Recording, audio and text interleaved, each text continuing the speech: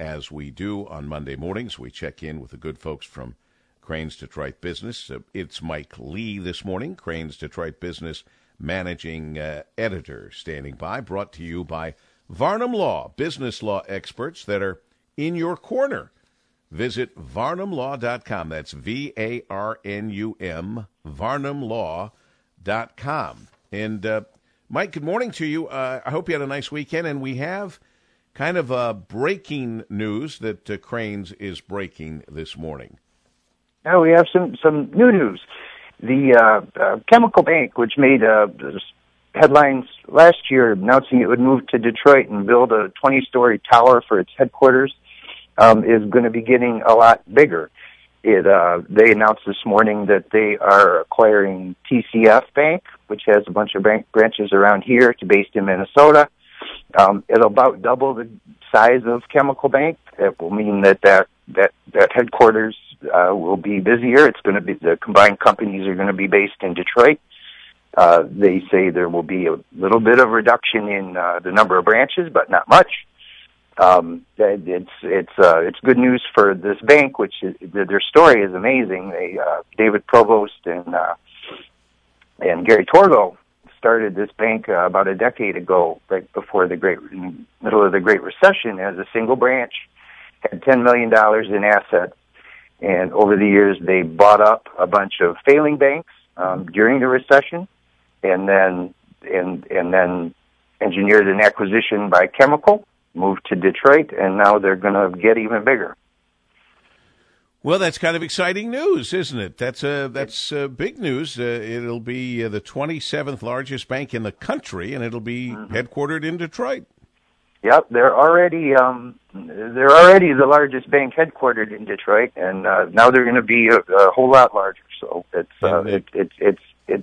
good news for the city, I would say. We'll talk to Gary Torgo of Chemical, who's going to be the chairman of the new holding company. Gary Torgo will be here at 7:16 this morning to give us some further details on that. Meanwhile, excellent other news in the current issue of Crane's Detroit Business.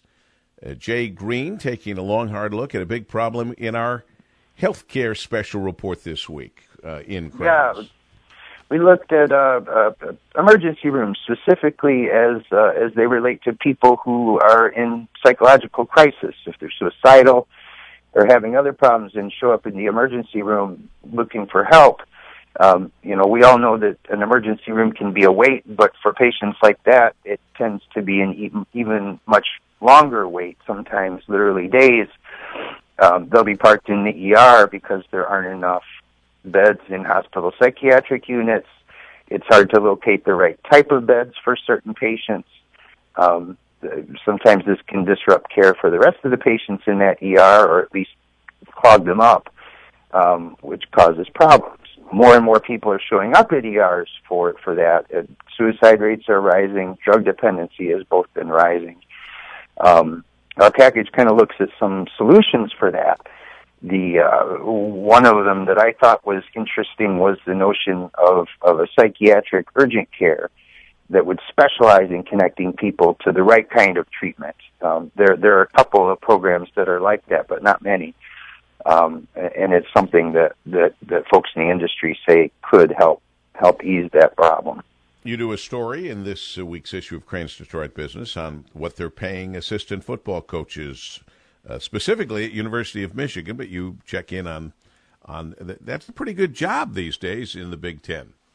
It's a nice job. U of M has 3 assistant football coaches. They just hired a new offensive coordinator, who is one of them, who make more than $1 million a year. Pretty good pay for the assistants. Not bad. Universities like U of M can afford to do that. Their athletic department pays for itself. They have a number of donors who also are very generous. But that sort of inflation of salaries, it makes it harder and harder for smaller universities to compete for that talent. So sure. Hopefully it works out for Michigan, and we see a national championship. I think I saw it first in Crane's that Tigers announcing they're moving entirely to digital tickets. Yeah, the Tigers last week said said that all their tickets from now on will be digital, essentially to your phone.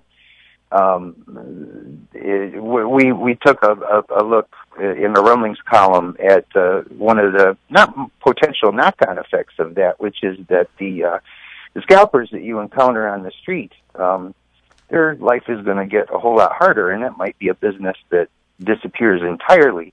You can give away tickets. In theory, you could sell them.